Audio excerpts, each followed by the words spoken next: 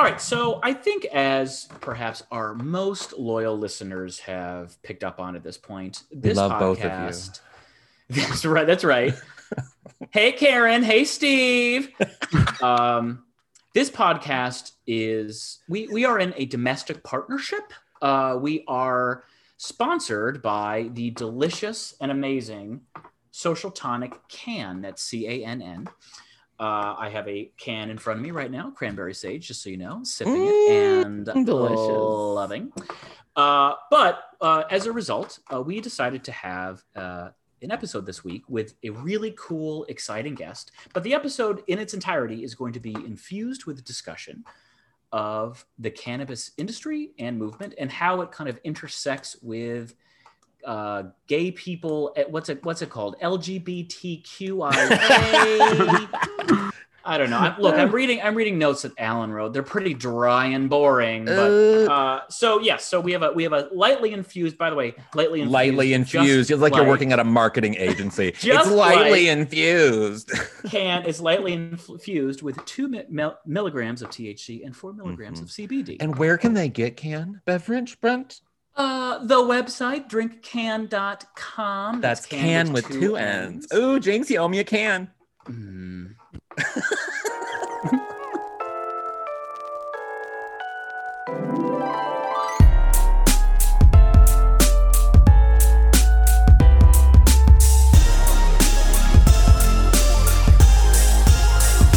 Welcome to You're Making It Worse. We're here, we're queer, who cares? I'm Elliot Glazer. And I'm Brent Sullivan. And I'm H. Alan Scott. Textual healing. All right, so there was an article that I sent to you. That's right. Well, you normally give credit for articles, but Alan did send it to me. It was in Leafly, which sounds like one of these like deep cut blogs that Elliot spends all this time reading. What was it? Autostraddle or something? It's not a deep cut blog. It's like a hugely popular blog for gay women. That's right. Anyway, but Leafly, which is a Elliot's website on devoted, it at 4 a.m. Right. But Leafly is a website devoted to marijuana, or as Elliot still calls it, the ganja. They recently, man. They had an article that talked about the connection between the gay community and weed. And I guess, first of all, I was actually surprised to see this. I didn't know this, but a study, it was a couple of years old, showed that like usage of marijuana amongst gay people the gay community is significantly higher than the straight community. Yet again, proving that we're cooler. But like, for instance, 26% of lesbian women used medical marijuana in the past year compared to 10% for heterosexual women. Those Karens. That's right. 29% of gay men had used medical marijuana, 17% for straight people. And regular usage of just regular non-medicinal marijuana followed the same pattern. Roughly twice as many gay people used it as straight. So the article talked about why is that, and it proposed a couple different theories. And I just kind of wanted to chat them through and see what you guys think. One is it's a social tonic. It enables easier communication and for some heightened intensity and intimacy. Elliot, I'm sure, can speak to that. But his butthole's tingling. I mean, he truly is. He's moaning and groaning. It also, the article also talked about how, the use of weed is significantly healthier by magnitudes when it comes to sexual encounters than other drugs like meth, which has really become, shockingly prevalent. Yeah. Although I don't see it on Elliot. Alan's in a relationship, boring. But Elliot, when you use Grindr, do you still see references to PNP? A lot. I think a lot less. A lot less. I don't think that means it's not happening, though. I feel like no, not that it's not happening. Oh no, certainly. I think it's probably a lot less. Because there's a stigma now behind it. I think right. That's people like us being angry about it probably has led to people being embarrassed to put it on their Grindr profiles, but they're probably finding other ways. It does blow me away. Every once in a while, I'll meet someone. I'll go on a date with someone, and I with regularity bring up PNP and what they think of it. And every once in a while, someone's like, "Yeah, I tried it once," and I'm like, "Can you imagine, Maybe just because the stigma is so strong. Can you imagine smoking meth just once and just being like, yeah, I might as well try it? I mean, you only I literally live don't even know what once. it looks like. I swear to you, I don't even know. I've asked people like what it looks like, and it comes in a chicken McNuggets container. Actually, it's a 10-piece chicken McNuggets container. Well, I actually do know what it looks like only because I use the subway system in Los Angeles and I've seen it on there. But so the other reason why the article wondered why weed is so popular amongst gay people is that it's just purely anti-establishment, or historically it is. Cannabis use and homosexuality both used to be viewed as immoral. So now that we're sort of well past viewing both of them as immoral, why not embrace them together? I was actually surprised. The article talked about how in movies there was something called the Hays Code. Yeah. Which the Hays Code was. You want to explain it? Go ahead. It was established in 1930, ended in 1966, but it was basically a form of censorship in the entertainment industry that essentially outlawed depictions of marijuana and homosexuality, among many other things, like really any drug use, anything lustful, interracial relationships, etc. Just to correct that a little bit, there was the interesting thing about the Hays Code and what sort of set up this trope within popular culture, entertainment, is that if there was a depiction of marijuana or queerness or whatever, then the person that was the character that was doing that thing or was that thing then had to face some sort of like tragic ending, had to die or had to be murdered, or had to be something bad had to happen to them, because it had to be a lesson for the viewer to say, you don't want to be gay because you'll end up a murderer or you'll end up dead, or all these things. And that lasted long past the Hays Code ended in 1960. I mean, you're looking at films like Cruising, you're looking at so many films where, the gay person would be the victim of something or would die of something, or there's always that. So its impact in entertainment was huge. Yeah. Isn't that so surreal to think that there was a time like, we live in a country that kind of beats the drum of how great we are constantly. Yeah. And while I certainly see and recognize our strengths, it is so surreal to think that like during our parents' lifetime and into their like young adulthood, like you couldn't see gay people in movies unless they were burned in a fire at the end, or they were like lesbian vampires. right. But I mean, there so is surreal. The thing that I took from the article that I thought was so interesting was the sort of role. I mean, we all know this, but like the role that queer people play in sort of popularizing things. You know what I mean? Either be it films or TV or movements or clothes or fashion or art or real estate or all of these different areas. Yeah. Queer people really get in there and make it a thing, and then straight people take it and do what they want with it. Look at online dating, for example, with like Match.com and stuff. It was queer people using AOL's like instant message rooms to hook up and stuff that led to Match.com, shit like that. And with marijuana, I think it's or with cannabis in general, I think it's so interesting that in some way, the sort of like outlaw image that film and television often did against queer people who would partake in cannabis, it sort of led to like a social freedom of being like, well, yeah, of course, I'm gay and I'm going to get high this weekend and it's going to be a great time and it's going to have a lot of fun. And then that led to normalizing it in some way, I think, for people who saw that there was nothing dangerous about, partaking in cannabis or doing these things or being gay or all these different things. And it's sort of, I mean, the article really sort of like hit home on like how, like, for example, the club kid scene and the use of sort of some things and the creativity within the club kid scene and their use of marijuana sort of led to sort of a more creative use later on in terms of the drag scene and what we see now with RuPaul's Drag Race and stuff. I will say I was surprised in that I guess when I imagine or I guess think about like gay men in particular socially partying or socially doing drugs, I think of something more like, whatever, like marijuana tends to like calm you down, even if it enhances like sex or whatever. It's like I don't necessarily connect it to the sort of nightmare pounding music club scene that I picture in my head. Right. And so I was surprised by that percentage because I guess I think of it as more of a domestic laid back thing. And me too. Me too. And we'll get to that later. Wait, Elliot, are you telling me that you weren't a club kid when you were 19 years old? That you don't still have 10,000 unused glow sticks in your closet in a box? I used to watch those as a kid. Watch them on like Sally Jesse Raphael as a kid and be petrified of those people I was so afraid of those people in the news report, those people, the club kids, and like the reports they would do on the news about like club kids and raves, and I was petrified of them. You really could. I forget if we've talked about this. You could have a drinking game listening to our podcast. Every time Elliot is afraid of something, you do a the shot. post office. Yeah, right. I realized. I think I don't know if I've mentioned this before, but I realized recently that I was petrified of the theme song from Beverly Hills Cop. Oh, I think you had mentioned that at one point. Yeah, it scared the shit out of me. Like, there's something about like MIDI files that kind of disturb me still. Like that freak kind me of out. That So tinny funny. musical.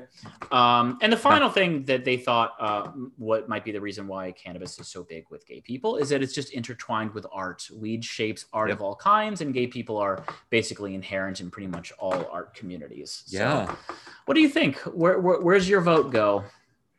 Oh, my vote completely goes with, I mean, I'm not like a huge stoner, if you will, but I do think that it has, I'm kind of proud of sort of like what queer people have done around cannabis, and like how so many queer people have like sort of taken it on themselves. And I mean, so many friends of mine, although there are some friends of mine that I think should maybe be smoking a little bit less, but I just sort of love that it's just this like socially accepted thing in our creative space, and it promotes, I think, a flow of creativity that I don't think other groups have because they're stuck up. Yeah, I think the anti-establishment thing makes the most sense. The gay people, they felt like outcasts, and they said, well, then why not smoke the reefer? Reefer madness. Reefer Come madness. Come here, little Jimmy, have some reefer. Not even joking. So our guest today, I mean, I'm super excited about that. He has done such amazing work in California, Los Angeles, for the queer rights movement, the Black rights movement. I mean, so many great things that this man has done. Paul Scott, welcome. Hey, Paul Scott. Paul. Hello, Paul. Thank you, man. Now, have you done many podcasts before, Paul? Nah. It's really chill. It's loosey goosey. We're just gonna have a little chat, little conversation, and just like talk about some of the amazing work that you've done, which I think now being Pride Month is probably the best time to really talk about all of the amazing work that you've done. Yeah. One of the things that when I was reading about you and learning more about you, even though we're going to get to some of the amazing work, I want to talk about you being in the Navy. You started off in the Navy, which is kind of hot. Yeah. I mean, that you should lead every conversation with, I was in the Navy. I was in the Navy. You really have to forget about that. Yeah, I was a corpsman. I was a medic, and I worked at Parris Island, South Carolina, which is, at the time, the only Marine Corps recruit depot. And so I worked at 1st Battalion, and I was a medic then. And that was before I was straight then, or at least I thought I was. Right. Yeah. And back in our days, I don't think we really had a choice, Black men particularly, to be gay. I mean, this is like 80s shit, it still wasn't, still wasn't this gay rights thing, still wasn't as prevalent as it has become. Right. So it wasn't, the word gay wasn't really something that was talked about and bannered about in the Black community, certainly not in my house. Yeah, you didn't come out until 35, right? Maybe a little earlier than that. I think. Okay. I came out after college because I was in a fraternity, first Black president of an all-white fraternity in San Jose State. Oh my Nice. Wow. You are the most proud of that, it seems. I love my bros. Yeah. I got a story about that. When I went to fucking the National in Memphis, they were like, "What you doing here?" Well, how did you get started because you have led some of the most amazing organizations. I mean, most recently here in Los Angeles, the LA Black Pride, and sort of the things you've done around LA Black Pride and all the work you've done there, which has been so amazing. And that's how I first came to know of you. And then looking more into you, the things you've done with the cannabis movement and how it impacted people during the AIDS epidemic and so many different things. So how did you get started in your social justice activist work? Well, I think sometimes being a gay man, you just, you got to find purpose in life. And the Navy part, my father was in the Navy. He retired Chief Warrant Officer. And, after high school, what was I going to do here in LA? Mm-hmm. I certainly wasn't ready college bound. Hadn't really thought about that. So I think my first job out of high school, I graduated from Dorsey at like 17. Mm-hmm. And I got a job at Hearst Rent-A-Car at the airport. And, hanging out here in LA, I knew there's not a lot I could miss if I left for 3 or 4 years. That was my rationale. So let me get out of here 3 or 4 years, join the Navy. And this, again, long before Don't Ask, Don't Tell, you would get kicked out in the Navy if they found out that you were gay. In fact, as a medic, the female drill instructors were getting kicked out by masses. I worked at Paris Island. Mm-hmm. They would have to come in for the discharge physicals. And all of a sudden, all these sergeants are getting discharge physical. Why not? Why? Because they were getting ensnared and becoming lesbians. I can tell you a time in the Navy where Naval Investigative Services had me in their office, came out to my house because someone that they found out was gay, suspected that I was, and in order for me to disprove them, at the time I was living with a girl, so I wasn't. In order for me to disprove them, I was living off base with a girl, white girl, by the way, Beaufort, South Carolina. Yeah. And they wanted to come out to my house, and I had to let them. And they did. They came out to my house and they looked through my photo albums, to see if there was any evidence of me being gay.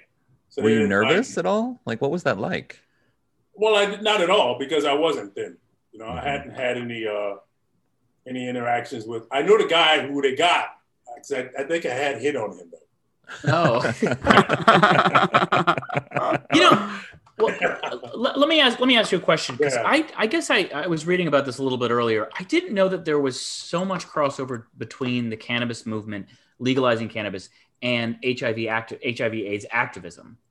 That surprised me. So, HIV/AIDS was a reason that cannabis became legal. Can you explain that? Yeah, how so?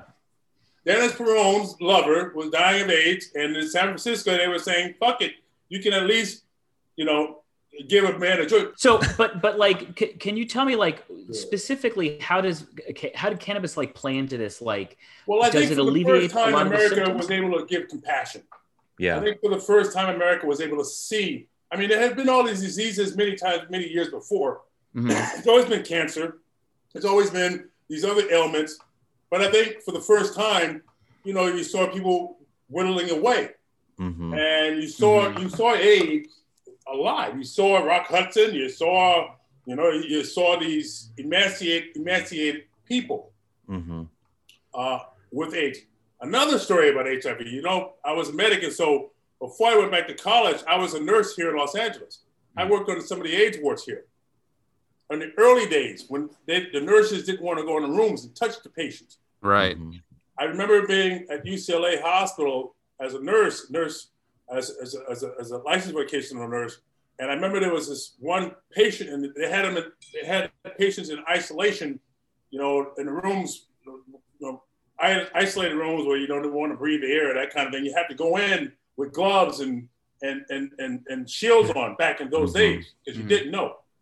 And so I remember the Filipino nurses at the nurses station talking about, the guys got AIDS, but at one time he was a major athlete at UCLA.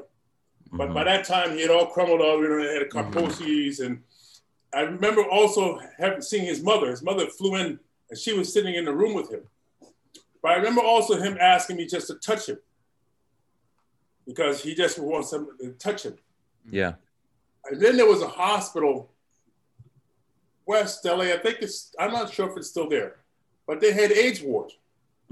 And there was just rows like, Nazi camp, just one whole row of AIDS guys, another whole row of AIDS guys. And at the time, all we could do was keep them comforting. Yeah. Didn't know what was going on. It's just dying. Right. Yeah. And I remember at 5 o'clock, their lovers would come and get in bed with them and pull the curtains Mm-hmm. Those that had lovers would get in bed with them and caretake for them and be there for them. So these are images in my head. And I'm only probably like 21, 22.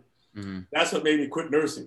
Well, I'm and like, then I don't do this shit anymore. Yeah. I mean, just no, like, move on from that. But just to clarify for our listeners, Dennis Peron was a very prominent activist in San Francisco who he really was an activist for leading for the legalization of cannabis. And the work that you did, Paul, with the Inglewood Wellness Center, specifically targeting Black men who had HIV or who had AIDS and who benefited from the medical benefits of cannabis and the treatment of cannabis. It all started, I was in Oakland, and I became a board member of the Oakland Cannabis Buyers Club through Jeff Jones.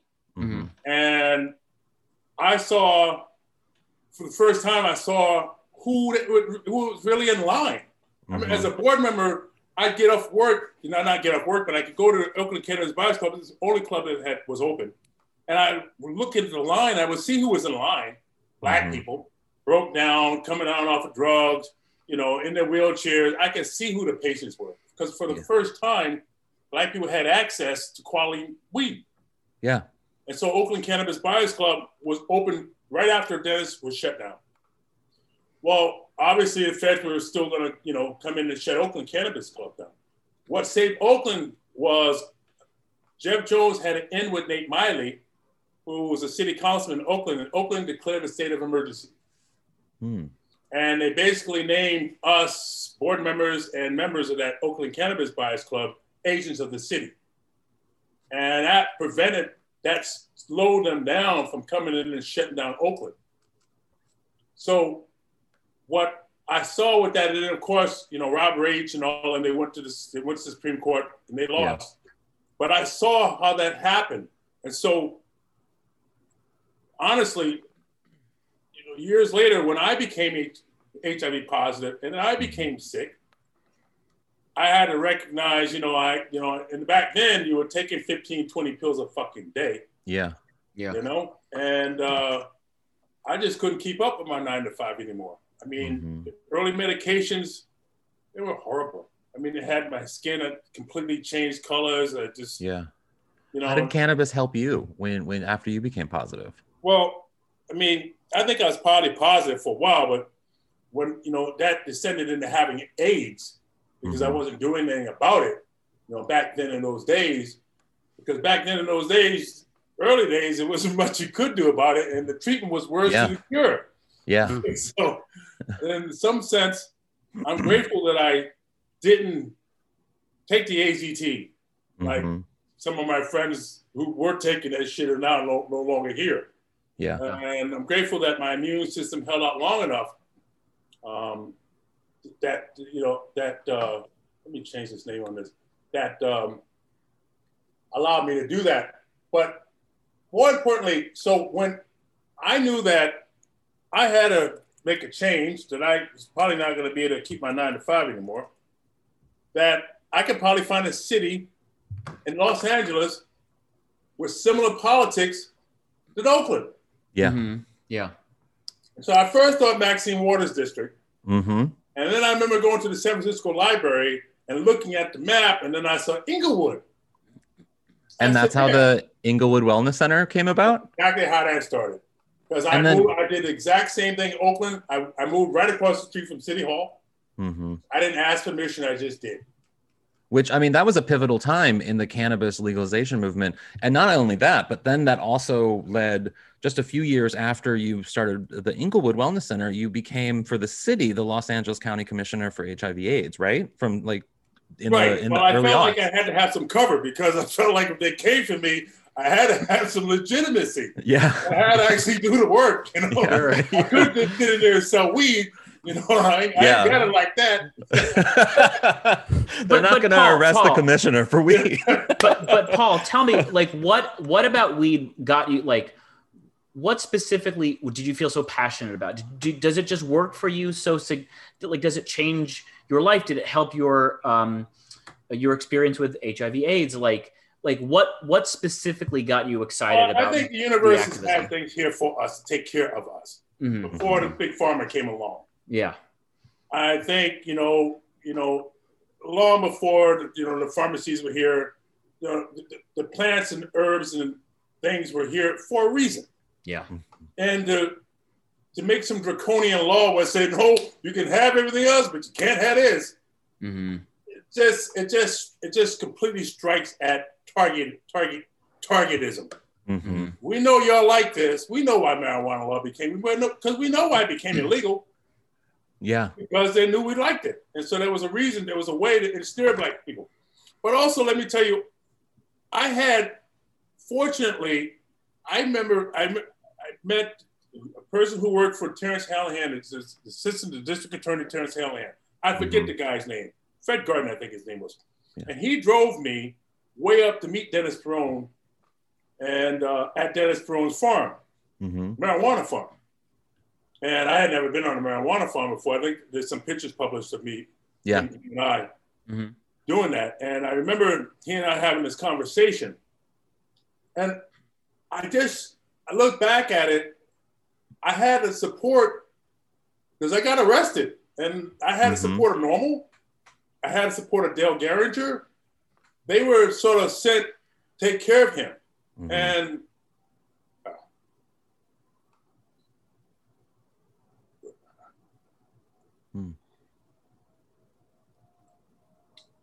so as I think about it. What are you thinking right now? Getting arrested, going to jail, having Eric Shevin and Bruce Margolin driving up to Bakersfield for free to make sure that I'd be okay. And then go ahead. Yeah. It's okay. It happens. Just and then having that support, Yeah. It's like, how did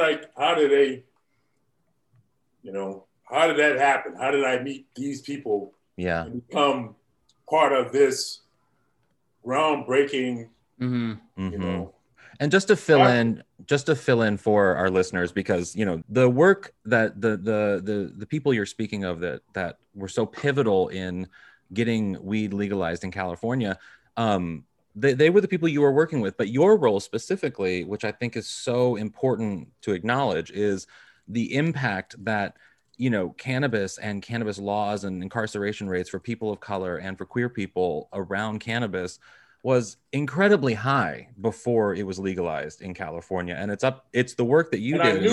I knew I couldn't just come into LA. Yeah. I couldn't just set up shop in just LA General because they'd come arrest me. I knew I had to be in an area that would have Black politicians that would get it. Similarly to Oakland. I'd have to find a city councilman and be in his district, and he provides shelter. And so at the time, I remember going to Inglewood City Council meetings, thinking because I just opened up. I just found me a shop and opened up. And so I would go to Inglewood City Council meetings thinking that it would be being discussed. And it wasn't. And at the time, I cloaked the name IMCC Wellness Center, Inglewood Medical Cannabis Club. Yeah. And I didn't put that on the card. Yeah. And so Curran Price, who's now LA City Councilman, was the then city councilman for that district in Inglewood, stopped by one afternoon. And he asked for my card. And he said, "What does it stand for?" And I told him. He said, "I thought so." And he left. And the rest is history. Well, and so can you tell me about because I do, before I move on from cannabis, because I really, really want to talk about LA Black Pride too, which is incredible and the work you've done around that. But before we get to that, when cannabis was legalized in California, in your own opinion, how did that benefit people of color in California and also queer people? Like, how was that instrumental to our lives? I don't know if it has. I mean, one of the great things of Oakland, one of the big pushes of Jeff Jones was grow your fucking own. And that's what's really got me started. I forgot about that. Jeff Jones at the club set up a very easy way to show people how to this it's a weed. and how you really can grow it your own. And I did that, and I forgot about that. I did that. I had to borrow a light from one of my fraternity brothers, a 400-watt light, and they gave me some clones, and I grew some White Widow, took that to the club, and they put $2,000 cash in my hand. The most cash I'd ever gotten in my life. I got a paycheck before, but they put $2,000 cash in my hand. Yeah. Yeah. And I'm like, fuck this. I took that money, bought another light. How big did your farm get? Took that money, bought a house. Right. Oh my God. Right. I'm not so sure. Even with me, I couldn't compete because it's not big business. And I didn't really get into this to be big business. I got into this to change a law and to make a difference. So I succeeded in doing what my passion was. I certainly think it's still overpriced. It should be half the price that it is. I think they're not encouraging like the old clubs, the Oakland Cannabis Buyers Clubs. We're encouraging, self-sufficiency. I don't know if there's room in this new movement for that. I think they see it. The grassroots of this effort was you can grow your own. Yeah. Grow your own medicine. And I don't see that. I don't see that as part of any of these clubs that are profiting off of, Yeah, making it available to not just, the people who have the high-end jobs, but also just the everyday worker who probably during COVID has been laid off. It's not fucking hard to grow. Yeah. It's a weed. Marijuana I don't know. It's easy to grow. I don't know though, Paul. I've killed every plant I've ever tried to grow. So I mean, maybe you can grow it for me, but I don't think I can grow it. Well, I mean, I think some of us have some natural ability. Some of us probably grew cotton back in the day, Elliot, what were you going to ask? Oh yeah, you started the LA Black Pride movement in 2016. I didn't start it. What? I didn't start it. I inherited it.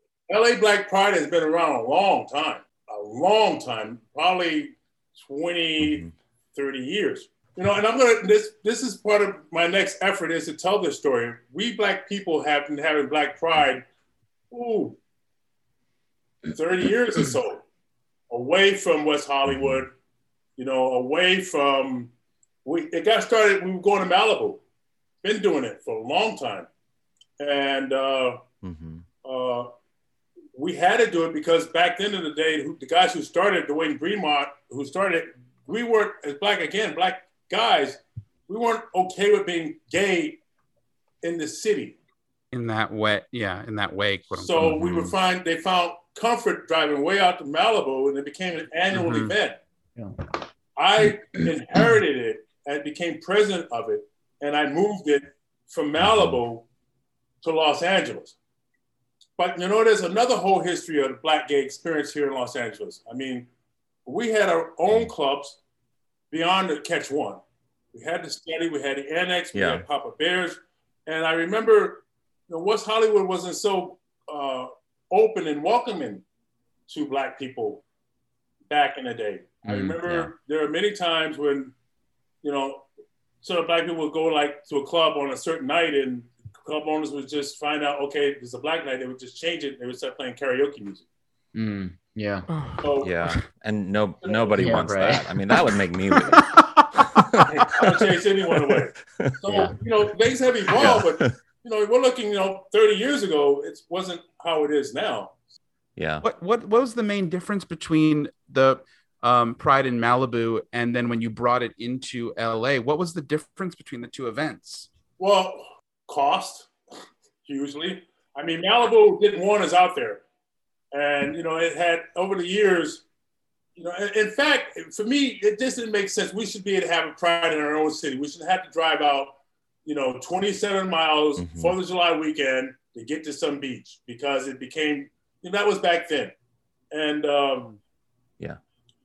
and then the permit fees that the organization had to pay, they had to have a whole lot of sheriffs. We had to hire a whole lot of sheriffs to check all the bags that were coming in there because over the years there probably had been some elements of some challenges. you know, and again, we're out in Malibu. It wasn't like they had, you know, they had the welcome mat for us anyway. Big difference when I was the first one to move it from Malibu to a local beach here in Los Angeles, because when I first became president, that was the first thing that I did. I do want to ask you one question of something that I thought was really incredible last year during, of course, the response to George Floyd and the Black Lives Matter movement. That was the uprising in the United States last year. So many amazing things, and you were integral in so much of what happened here in Los Angeles. One of the many leaders that were a part of that movement. But one of the things that you did that I am so impressed by, that I love so much, is the banner along Hollywood Boulevard on the street. You were one of the, I'm sure there were many people involved in making that happen, but that said all Black Lives Matter. And it part of it was in rainbow, and it was just such a wonderful statement. And it spread across the country. Many cities, it caused a movement. And I mean, tell me how I don't know who was involved in that. Tell me the story behind that and why that was so important. Christopher Street West, the organization that typically does Pride, wanted to do something around Black Lives Matter, but the pushback was, you're probably not the right organization to now be thinking about Black Lives Matter, Christopher Street West, because you got a sort of a shaky history with Black people. Right. Karaoke nights. Yeah. Right. So there was a couple of board members who were black people on Christopher Street West, Brandon Anthony and Gerald Garth, decided that they wanted to do something in Hollywood. And I can tell you the day before they did a Zoom meeting, maybe 2 days before, they did a Zoom meeting with a whole bunch of us Black leaders. And baby, that shit went down so horrible. Oh no! I remember watching it. I remember seeing clips of it. Angry. Next year, we can't do it there. Maybe we should do it on Mars. It's just all over the fucking place. And so, I impressed with Brandon and Gerald. After they hung up from that meeting, they called about 2 other people and said, "You want to be part of this?" And I said, "Hell yeah!" And we just sort of went ahead with it anyway. And, you know, it was a big community effort, an idea to put that right on Hollywood. You know? Yeah. Right on Hollywood Boulevard. And I was the leader of that march and the leader of that. And I got picked and chosen and asked to lead that thing, that historic event. Yeah. And I was very happy to do so. And before the march, all Black Lives Matter. People rallied together at Hollywood and Highland. Our Black ancestors who have died and built this country. Paul Scott from the LA Black LGBTQ movement is one of the organizers of the march. I'll be the gentleman that starts this thing off, sort of my Martin Luther King, Barack Obama moment, but Hollywood. He's also in charge of leading hundreds of supporters down the streets of Hollywood at the All Black Lives Matter Solidarity March. Sunday's march was organized by a group of Black LGBTQ leaders. I know that these things have been going on forever. And the real difference of today versus 20 years ago are camera phones.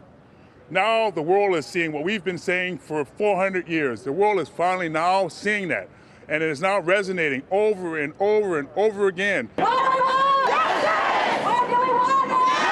Today, and for the next few weeks, you're black, everyone's black. And we feel that. That's what it means to me. To see, again, I'm 58. You younger people think differently than we older people do. And I'm happy to see it.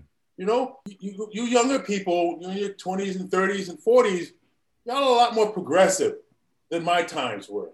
Mm-hmm. You know? And, you all are able to be a lot more, I guess, progressive or pushy or more adamant in change. Yeah. Adamant, yeah.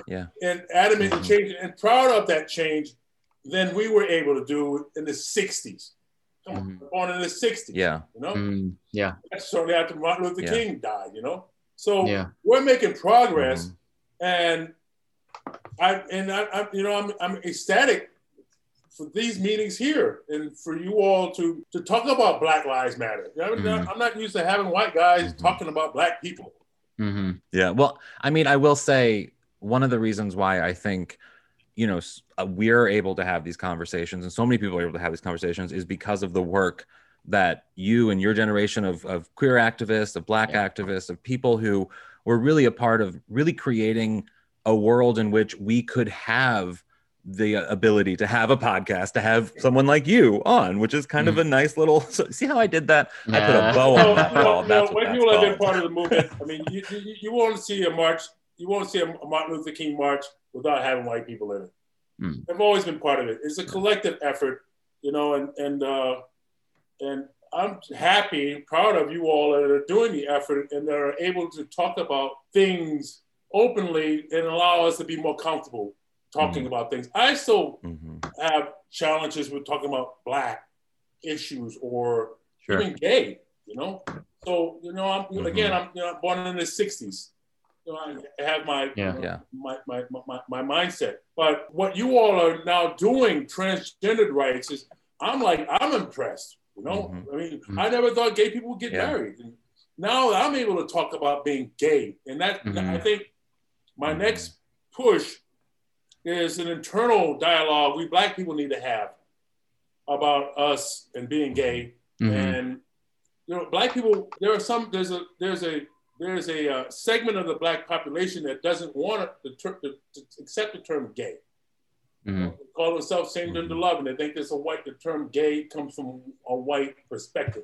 So it's hasn't always been easy for us to come together on a term.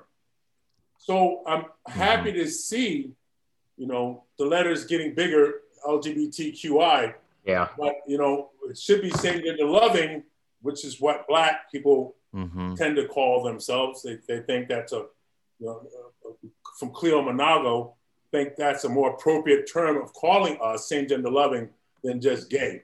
But, there are some fights I'm just not fighting anymore. Yeah. Got to pick your battles, I guess, right? Well, you know what? I mean, as you said, call me faggot, call me a sissy, call me queer. I don't know.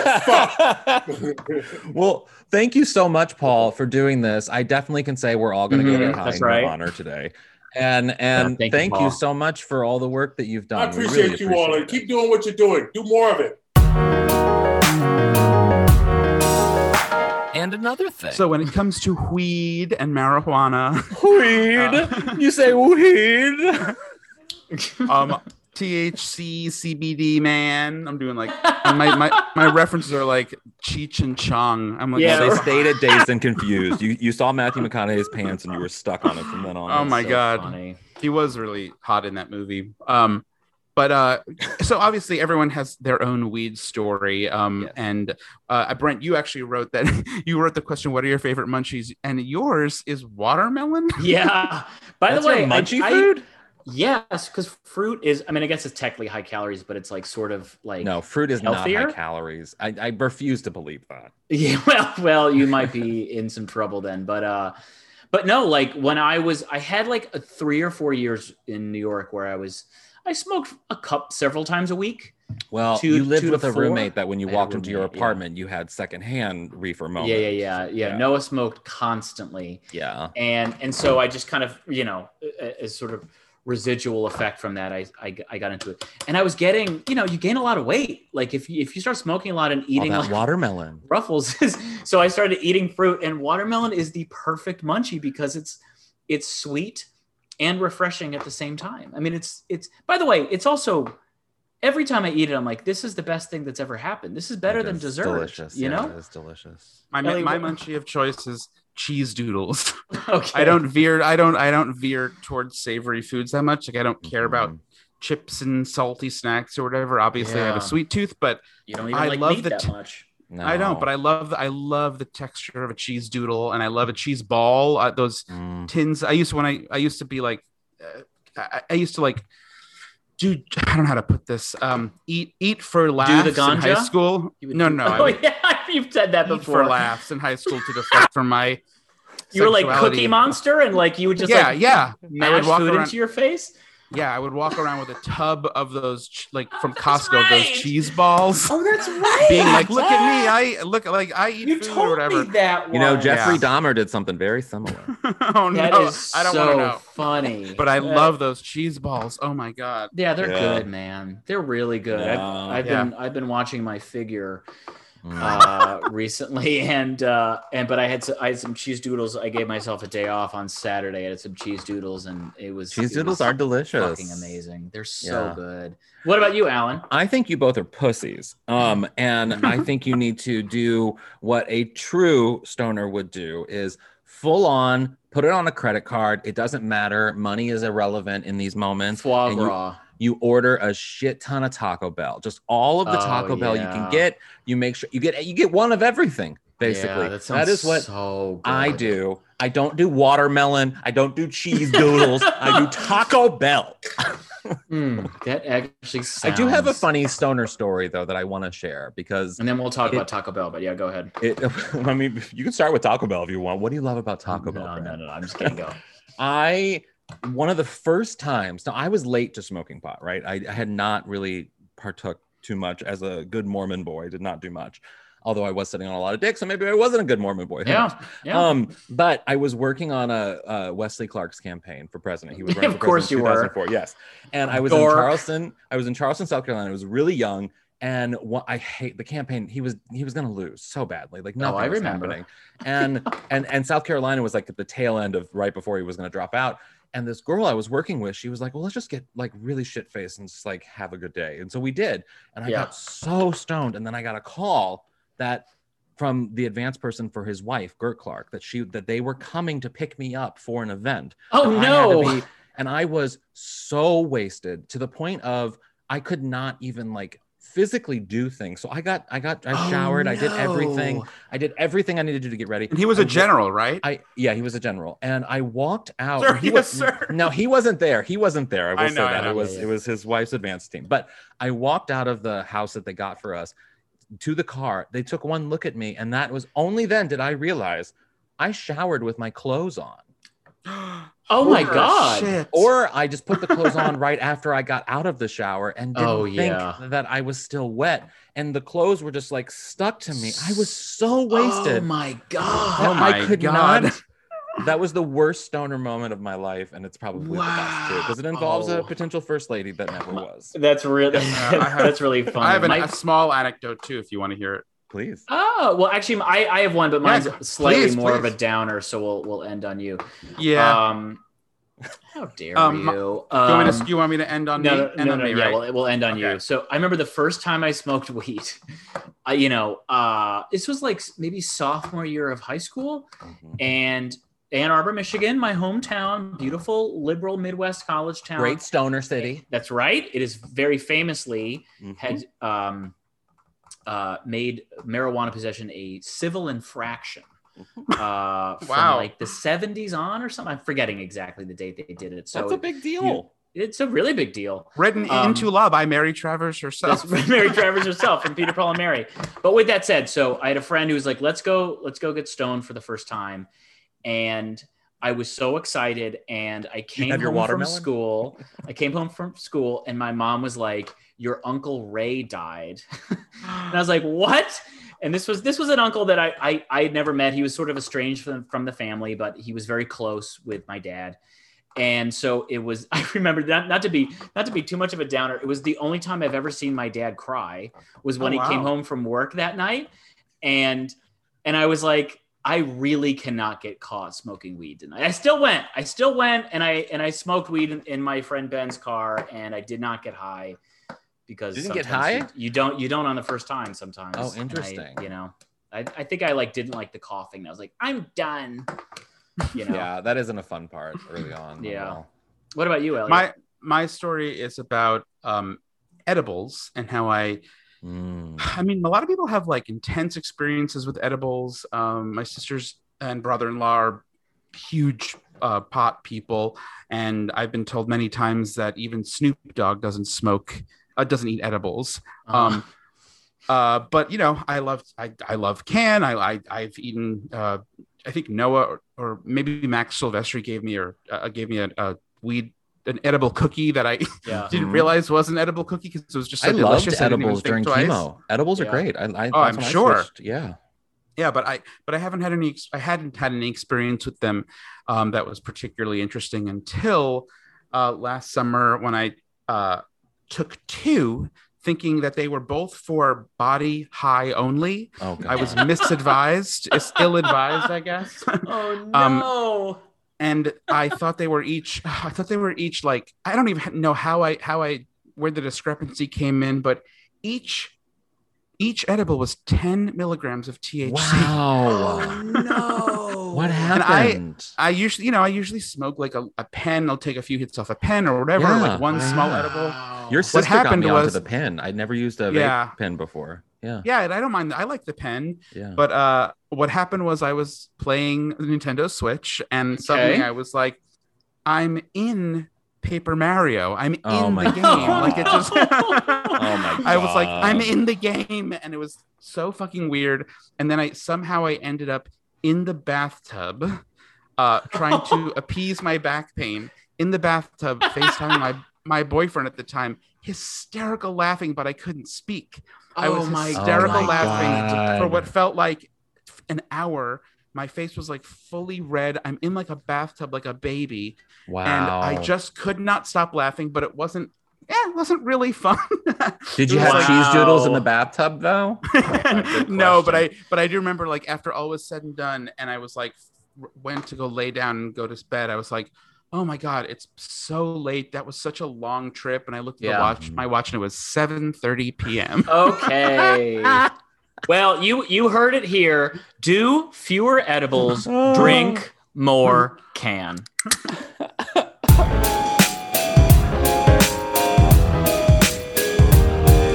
What would your aunt say? Because this episode was sponsored by Can, it felt only appropriate to ask, which flavor of can would your aunt drink and why? How about Aunt Ramona?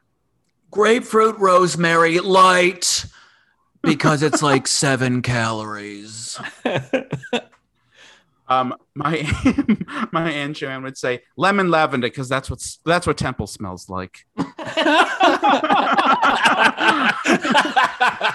How about Aunt Anne? My Aunt Anne would say, I think I would go with ginger lemongrass because I always thought that would make a good adult film star name. I was gonna make a drag queen name Ginger reference out of lemongrass. lemon lavender. That's a good one. Yeah. Well, thanks for listening. I have a Elliot feeling my Glazer. aunt would probably be better with porn star than drag queen. She'd feel Yeah. uncomfortable with the drag queen, but not porn star. Yeah, but porn star would work perfectly fine. Yeah. That's right. I'm Elliot Glazer. I am Brent Sullivan. And I am H. Allen Scott. And you know what? I would like to sign off.